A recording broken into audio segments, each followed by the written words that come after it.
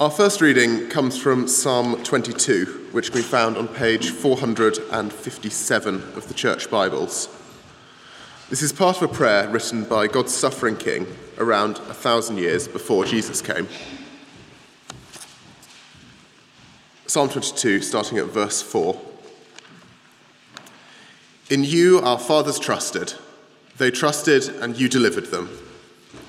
To you they cried and were rescued. In you they trusted and were not put to shame. But I am a worm and not a man, scorned by mankind and despised by the people. All who see me mock me. They make mouths at me. They wag their heads. He trusts in the Lord. Let him deliver him. Let him rescue him, for he delights in him. Yet you are he who took me from the womb. You made me trust you at my mother's breasts. On you I was cast from my birth, and from my mother's womb you have been my God.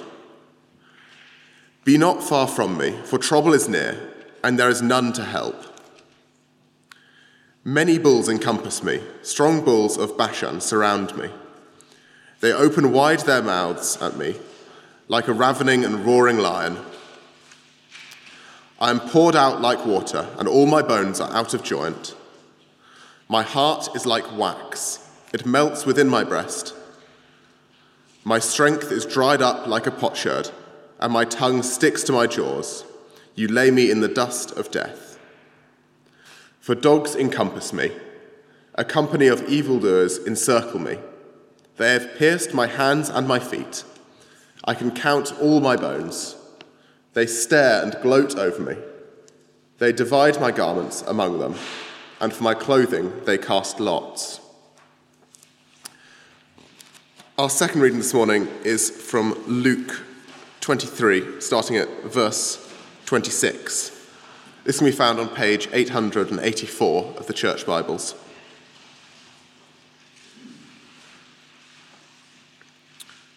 Luke 23, starting at verse 26.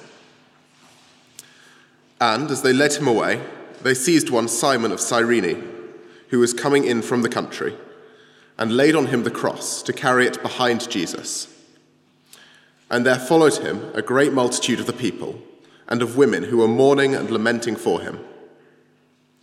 But turning to them, Jesus said, "Daughters of Jerusalem, do not weep for me, but weep for yourselves and for your children.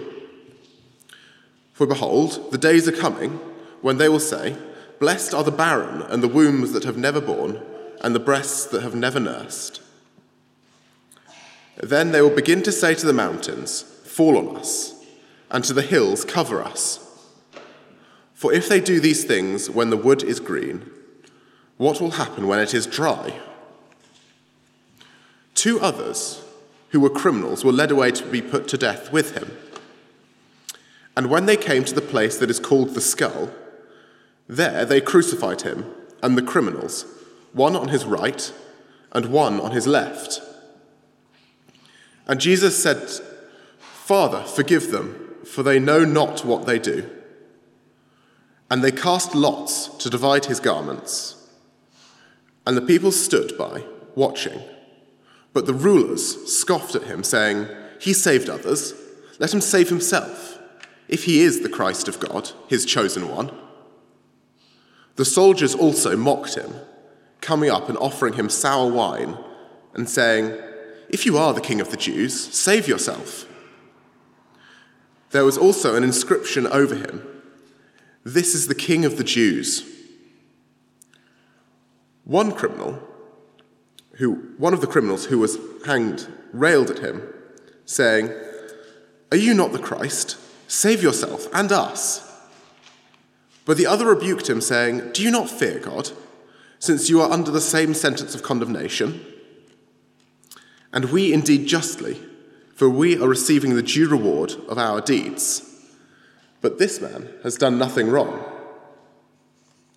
And he said, "Jesus, remember me when you come into your kingdom." And he said to him, "Truly I say to you, today you will be with me in paradise." And it was now about the 6th hour, And there was darkness over the whole land until the 9th hour, while the sun's light failed. And the curtain of the temple was torn in two. Then Jesus, calling out with a loud voice, said, "Father, into your hands I commit my spirit." And having said this, he breathed his last. Now, when the centurion saw what had taken place, he praised God, saying, "Certainly this man was innocent." And all the crowds that had assembled for this spectacle, when they saw what had taken place, returned home, beating their breasts. And all his acquaintances and the women who had followed him from Galilee stood at a distance watching these things. Now there was a man named Joseph from the Jewish town of Arimathea. He was a member of the council, a good and righteous man who had not consented to their decision and action, and he was looking for the kingdom of God. This man went to Pilate and asked for the body of Jesus. Then he took it down and wrapped it in a linen shroud and laid him in a tomb cut in stone, where no one had ever yet been laid. It was the day of preparation, and the Sabbath was beginning. The women who had come with him from Galilee followed and saw the tomb and how his body was laid. Then they returned and prepared spices and ointments. On the Sabbath day, they rested according to the commandment.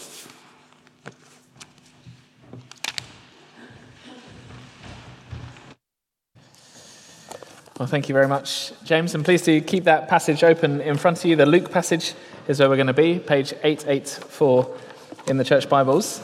And let me say, this is a wonderful Sunday to be in church.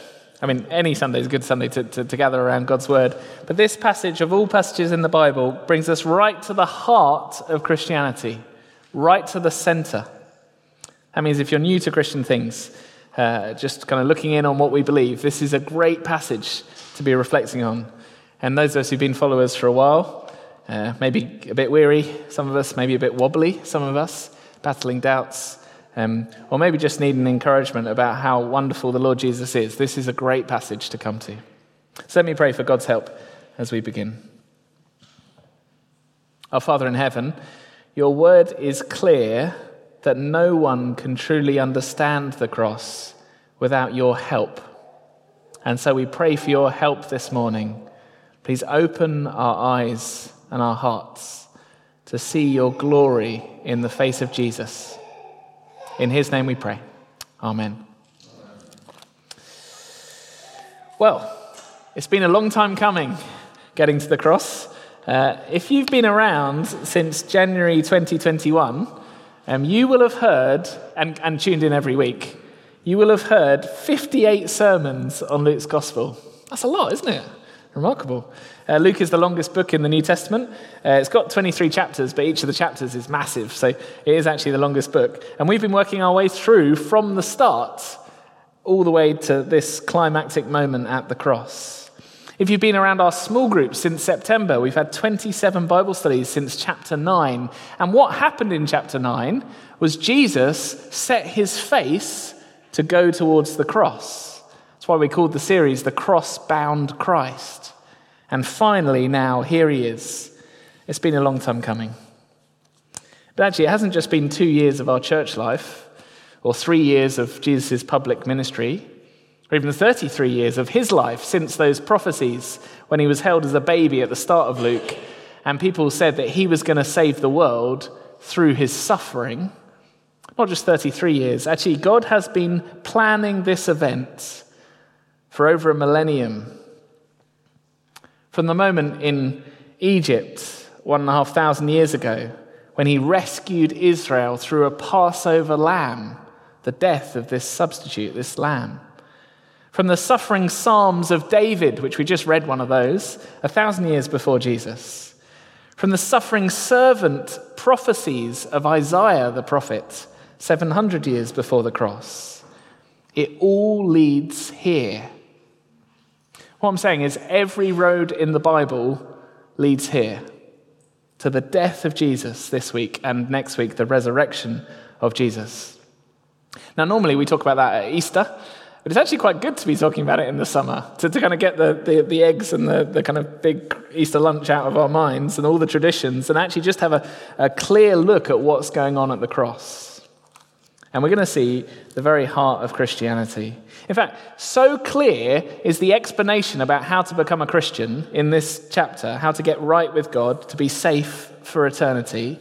So clear is it that I'm going to, at the end of this talk, pray a prayer if anyone wants to become a Christian.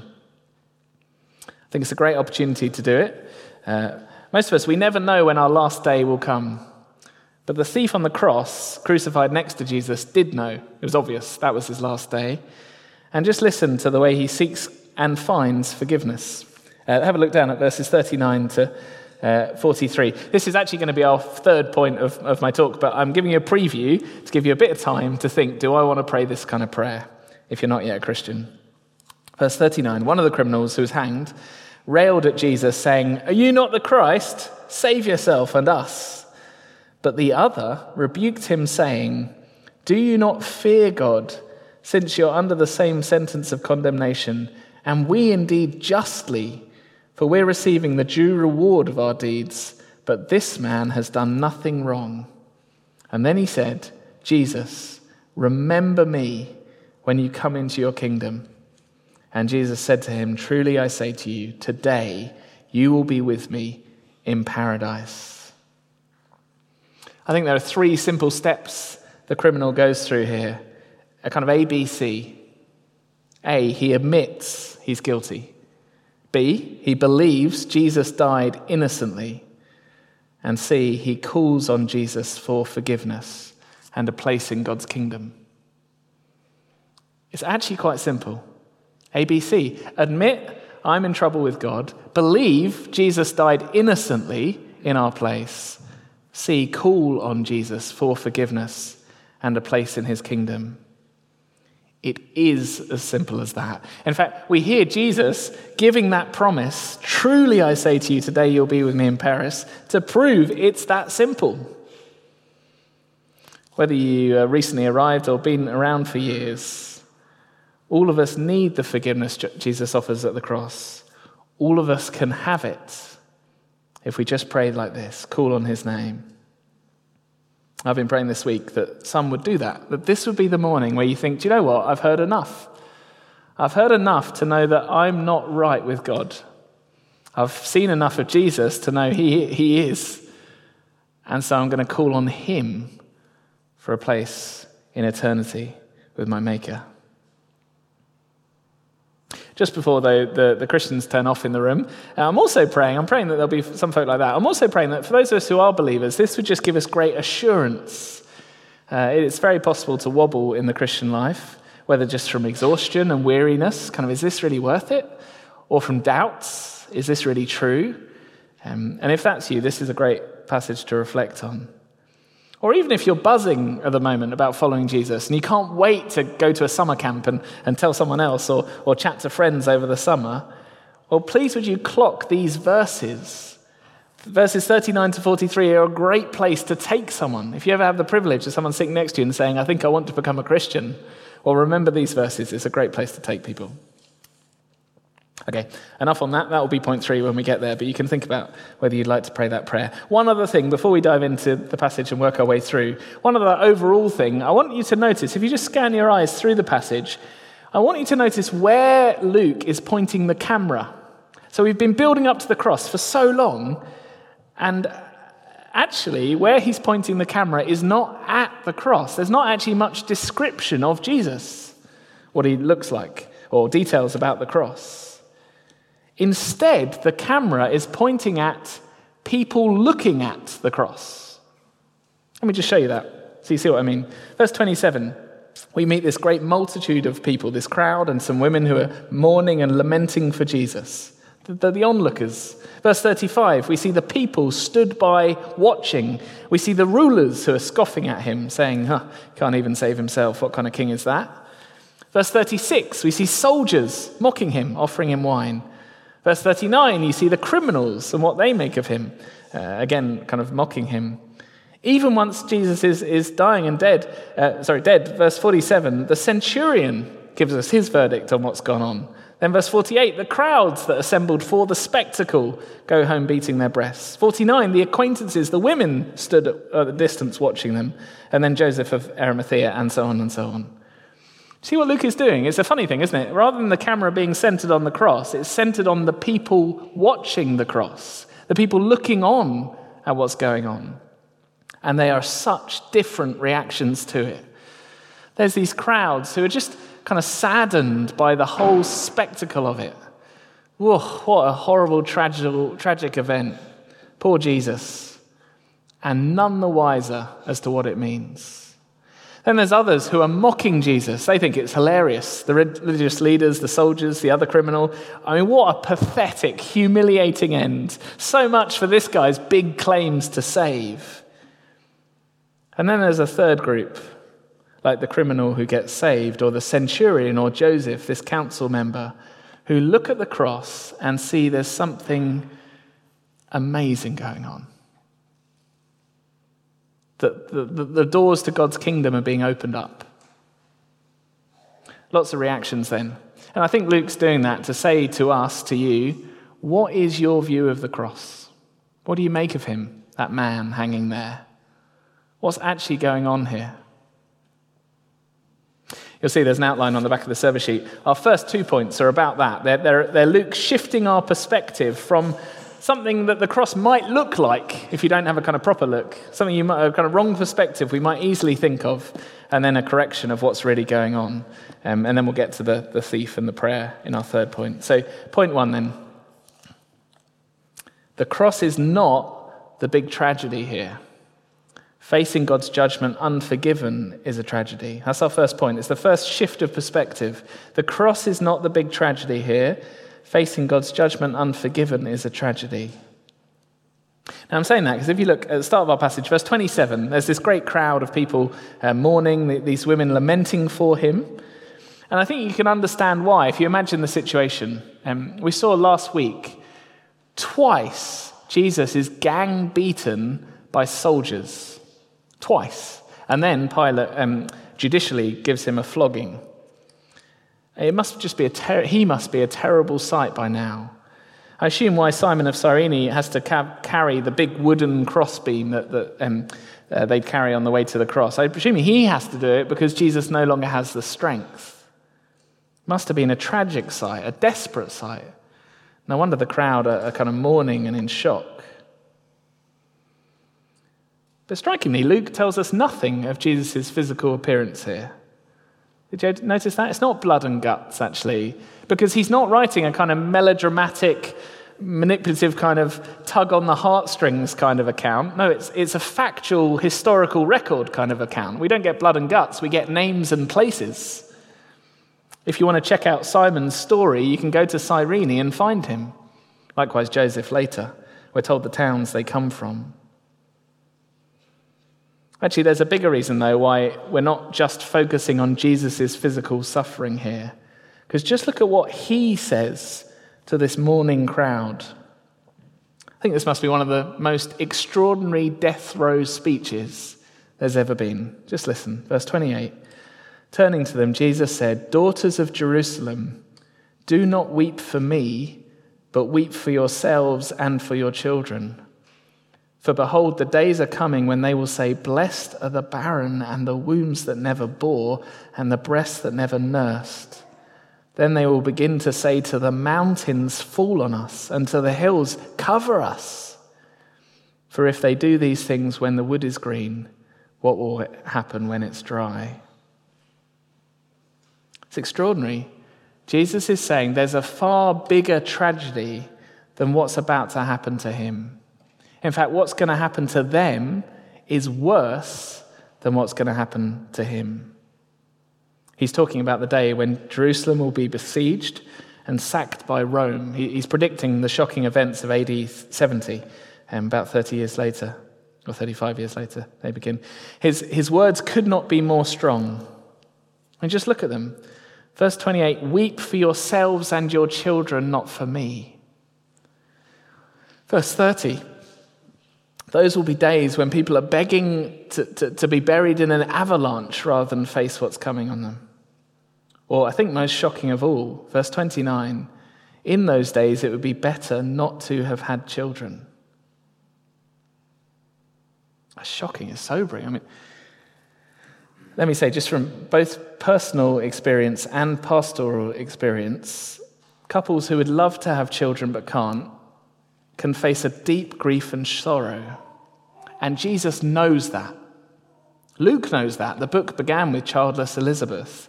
And yet Jesus is saying, so terrible is this coming judgment on the city that on that day it would be better to be childless. It could not be more strong what he's saying.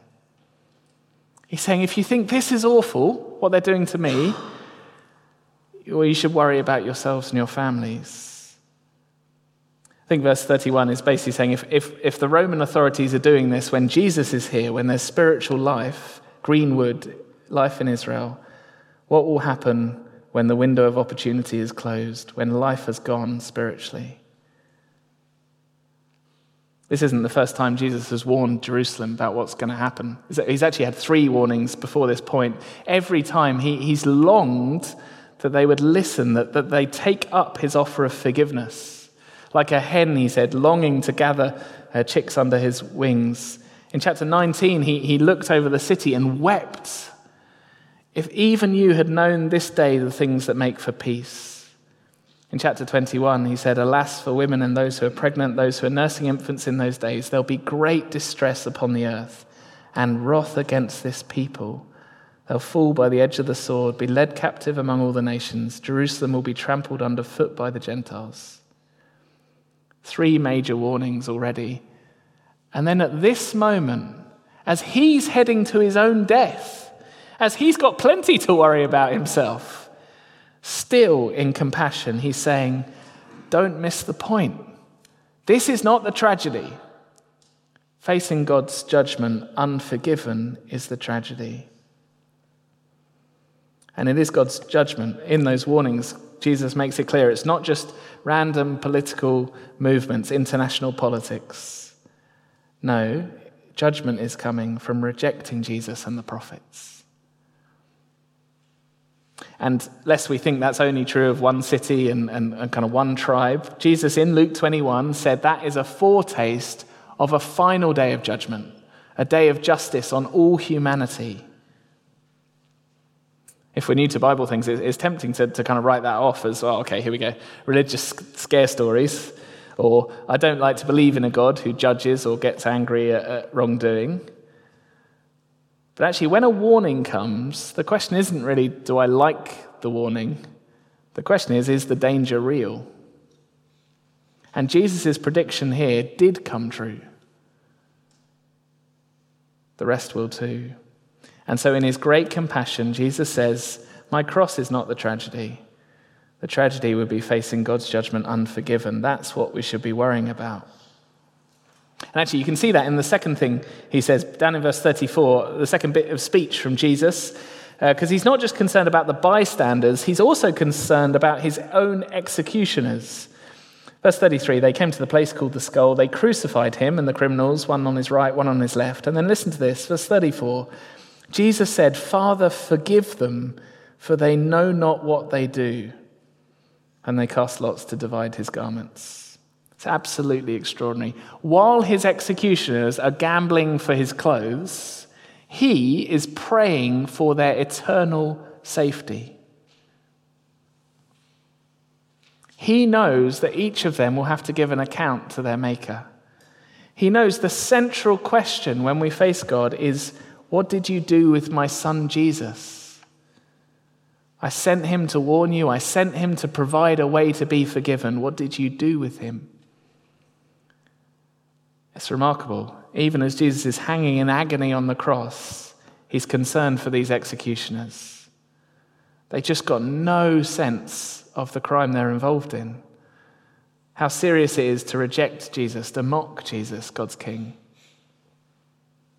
Now, of course, today we weren't physically involved in hanging Jesus on a cross. But we did see last week that actually, in the first century Jerusalem, everyone was involved in wanting to get rid of Jesus. And the reality is, this description, they do not know what they're doing.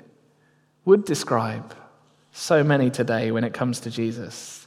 They don't even know what they're doing, mocking me, ignoring me, using my name as a swear word, thinking they don't need me, thinking that they can judge me, rather than realizing I'll be the one judging them in the end. But rather than getting angry and giving up on them, Jesus is praying, Father, forgive me them. It's absolutely extraordinary compassion. Jesus doesn't just talk the talk. Luke 6, love your enemies, pray for those who persecute you. He walks the walk. Father, forgive them, right to the end. That's our first point. The cross is not the big tragedy here. Facing God's judgment unforgiven is the tragedy. Point 2, though, has another kind of shift of perspective. The cross is not the failure of a so-called king to save. This is God's promised servant king salvation. It's not a short heading, is it? I'm sorry.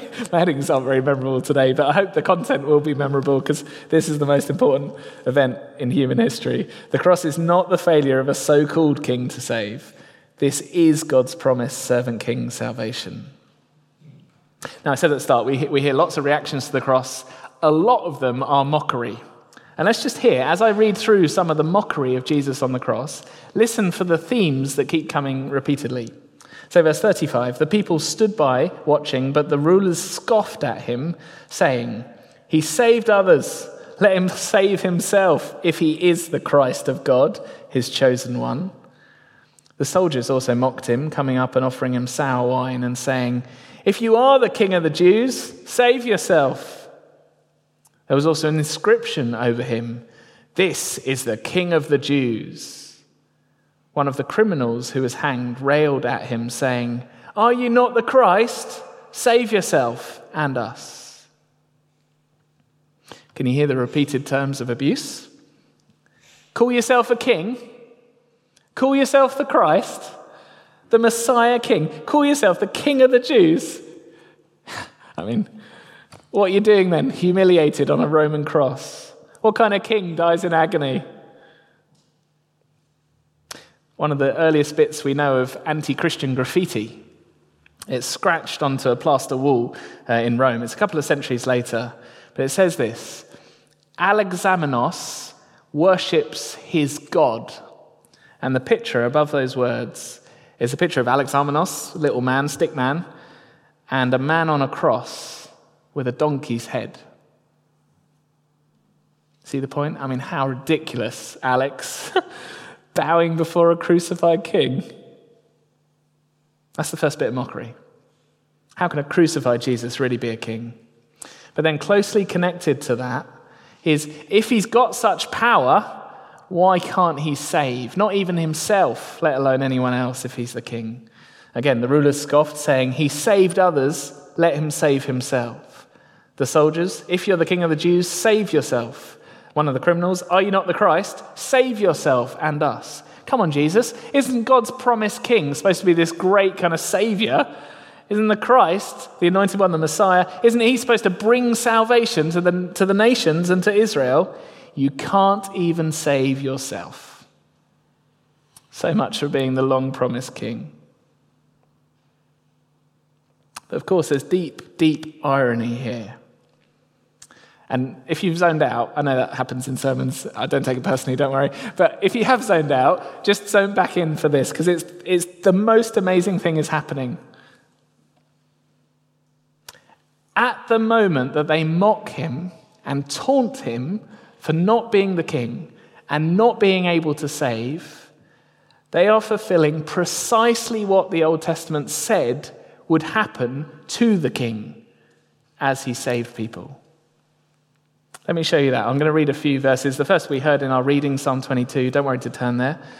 Psalm 22, the saving king, the Messiah, says this, I am a worm, not a man, scorned by mankind, despised by the people. All who see me mock me. They make mouths at me. They wag their heads, saying, he trusts in the Lord. Let him deliver him. Let him rescue him, for he delights in him. Later in the same psalm, the king says, a company of evildoers encircles me. They've pierced my hands and feet. I can count all my bones. They stare and gloat over me. They divide my garments among them. For my clothing they cast lots. Isn't that extraordinary? I mean, that could be Luke, the historian, describing the cross, but it's not. It's David, 1,000 years beforehand, describing the cross, setting the expectations that when the king does come, he'll suffer, he'll be mocked, he'll have pierced hands and feet, he'll have people who are gambling for his clothes. Isn't that extraordinary? At the very moment they're mocking him for not being the king, they're proving that he actually is the king. We can go on. Psalm 69, another extract, another prayer of the king. You know my reproach, my shame, my dishonor. My foes are all known to you. Reproaches have broken my heart, so I'm in despair. Wasn't easy up on the cross. I looked for pity, there was none. For comforters, but I found none. They gave me poison for food, and for my thirst they gave me sour wine to drink. Those soldiers, guess thinking they were so clever to kind of offer him, have a drink. So-called King of the Jews. Fulfilling precisely what the King of the Jews would be. Or Isaiah 53. Jesus himself quoted this a couple of chapters ago to his followers to help them understand what was about to happen at the cross. The thing he quoted from Isaiah 53 was, he was numbered with the transgressors, numbered amongst the criminals. Again, it's precisely fulfilled here. Verse 32, 2 others who were criminals were led away to be put to death with him. When they came to the place that's called the Skull, they crucified him and the criminals, one on his right, one on his left. And that's not the only detail. He's buried like a rich man in his death, says Isaiah 53. And amazingly, thanks to Joseph of Arimathea, Jesus ends up, despite being a criminal, in a private, unused garden tomb, like a rich man in his death. Likewise, he was silent before his before the court case that condemned him. He died innocent. It's all in Isaiah 53. Do you see? I could give more than that, but time is moving on, so I'll stop there. Do you see that those aren't just vague impressions, like one day God's king will have a hard time? They are very explicit predictions that God's king will come as a suffering servant. He will suffer and die for the people. We're told how he'll live innocent. We're told how he'll be viewed, mocked, ridiculed, how he'll be treated, beaten, and falsely convicted, how he'll be killed alongside criminals, pierced in his hands and feet, and how he'll be buried like a rich man. It's pretty hard to fake that combination of things. And so what irony, at the very moment when his enemies are thinking, your grand claims, Jesus, are all falling flat at the cross. Actually, it's the climax of him proving, I am that king. And not just proving his identity, but achieving the salvation. You see, that's the main point of Isaiah 53. Isaiah 53 wasn't given to us just to have a load of kind of predictions that we could tick off and think, okay, that's him. Spot the difference, got it. It wasn't actually written for that. It was written to explain why the king had to suffer. The suffering servant had to come. That this innocent servant had to die on behalf of sinners like you and me. Had to take our place, had to bear God's wrath, God's righteous indignation at human wickedness. That he had to carry all my pride and self-service and lies and use of others, rejection of our Creator. He took it on his shoulders, bore it in his wounds. As we saw a couple of weeks ago, he chose to drink that cup of wrath, so we don't have to. And it is just the most extraordinary act of kindness. As Jesus stands in front of us as a shield against the blazing purity of God, the consuming wrath of a holy God. It's extraordinary. He's achieving salvation as he hangs there. And final brief thing on this point, I think that's what verses 44 to 47 are wanting us to think about. This is this picture of darkness coming over the whole land. It's 12 o'clock to 3 o'clock, by the way, the numbers. So we're kind of early afternoon. It's not normally dark, is the point. And there's this darkness that comes over the land. Like in Egypt, when the last plague before the Passover was darkness, a sign of God's judgment over the land. But now Jesus takes that judgment on himself, like the Passover lamb, dying to protect God's people, to shield them from God's wrath so that it passes over them. And as Jesus bears God's wrath, that then opens the doors to God's kingdom. That, I think, is why in verse 45 we're told the curtain of the temple was torn in two. The curtain was like a massive keep-out barrier in the Holy of Holies in the temple. It was like a safety curtain. Don't come any closer. There's a holy God here. His blazing moral purity will consume anyone who comes through. But Jesus' death has now paid the price, bore the wrath. And so that insulation work of the temple, the safety barrier of the curtain, is no longer needed. Access to God's presence is open. How can I be sure of that? Well, because Jesus says to the criminal on the cross, "Truly, I say to you, today you will be with me in paradise." That word paradise was used of the Garden of Eden in the Bible. It's the last time that God had unfiltered access, humans had unfiltered access to God, direct access to his presence, unprotected by that temple curtain. On the temple curtain, actually, there were these angelic bouncers embroidered, kind of cherubim, saying, "Go no further." But now, the way is open again to live with God, to be with him in paradise, to live in his new creation. Do you see the point? Jesus' death on the cross, it's not the failure of the king to save. It is achieving salvation, opening the doors to God's presence. It is God's long-promised salvation. I know that's a lot to absorb. We're nearly there. Third point, and this will be more brief. Because remember, the camera isn't just on the cross, it's on the reactions. And so as we take all that in, we need to think, what do I make then of the cross? And what Luke wants us to clock is that anyone who trusts in Jesus can be forgiven and enter God's presence. Anyone. Because there are a number of surprising people here. It's surprising that the centurion of all people is the one who notices Jesus' innocence. You might not expect his executioner to realize they got it wrong. You might not expect a Roman to be one of the first people to spot Jesus' identity. It's a clue that the gospel is going to go to all nations, all types of people. Let's be honest, I guess we can kind of understand if the centurion watched this, why he would realize Jesus is someone quite different. I don't know how many hundreds of executions he'd been part of. I bet not one of them prayed for him while they were hanging there. Likewise, I assume people who normally kind of rail against heaven and against anyone else, just spitting with fury and rage. I'm sure he never saw someone like Jesus trust God and love other people, even as he hung there. That's the Roman centurion.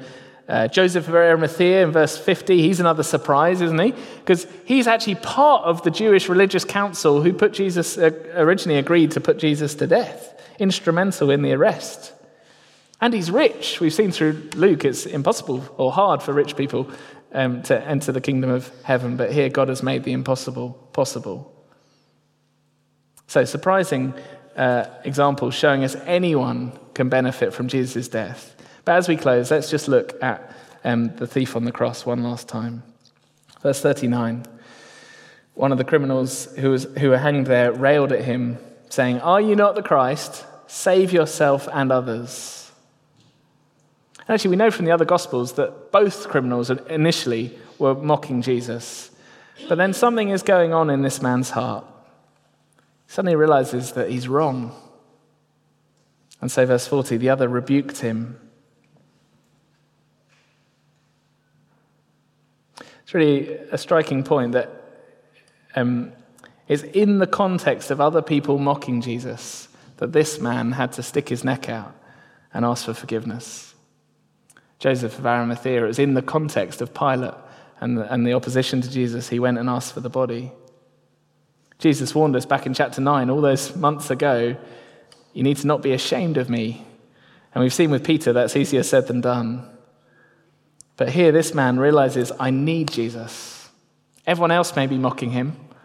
I need him.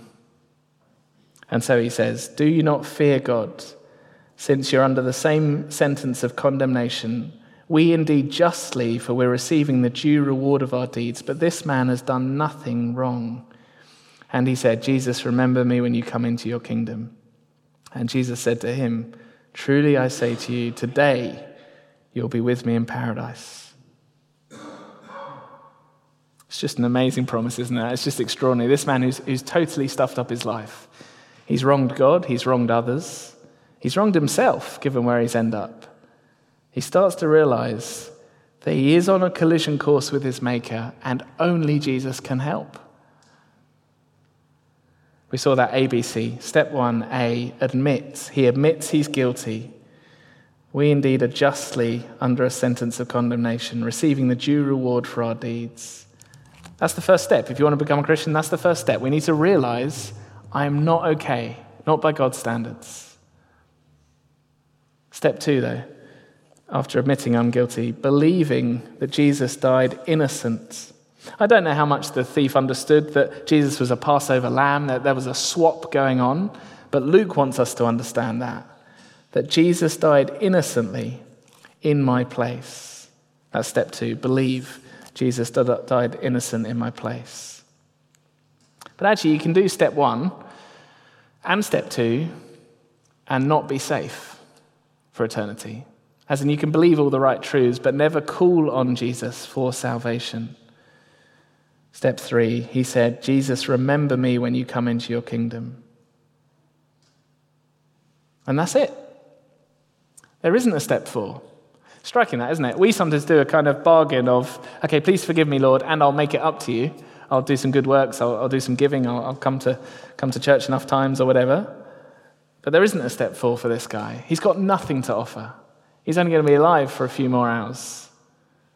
Jesus, remember me when you come into your kingdom. That's what it takes, because it's all about him, Jesus, and his death. 0 about us. It's just like that tax collector. Remember the difference? The Pharisee, oh, thank you, God, that I'm better than other people and I do loads of stuff for you. Didn't go home justified. The tax collector who said, have mercy on me, a sinner. And that was enough. And so Jesus says to this man who stuffed it all up, but knew where to turn, truly, I say to you, today you will be with me in paradise.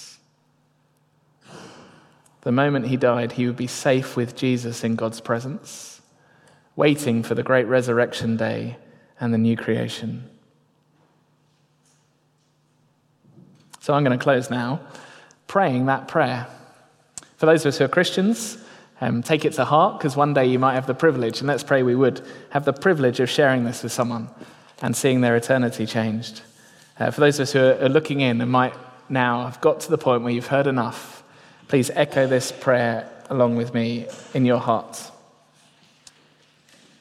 I'll pray the ABC one by one. Let's pray.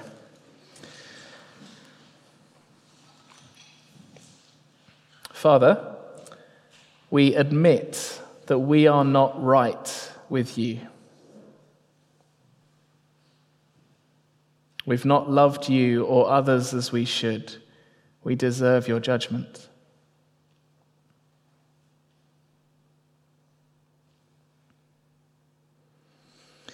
But we believe that King Jesus died in our place, your innocent, suffering servant.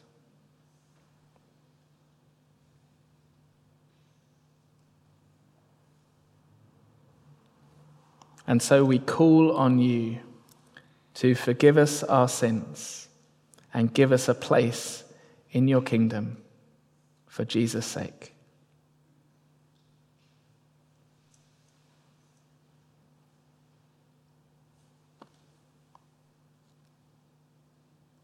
Amen.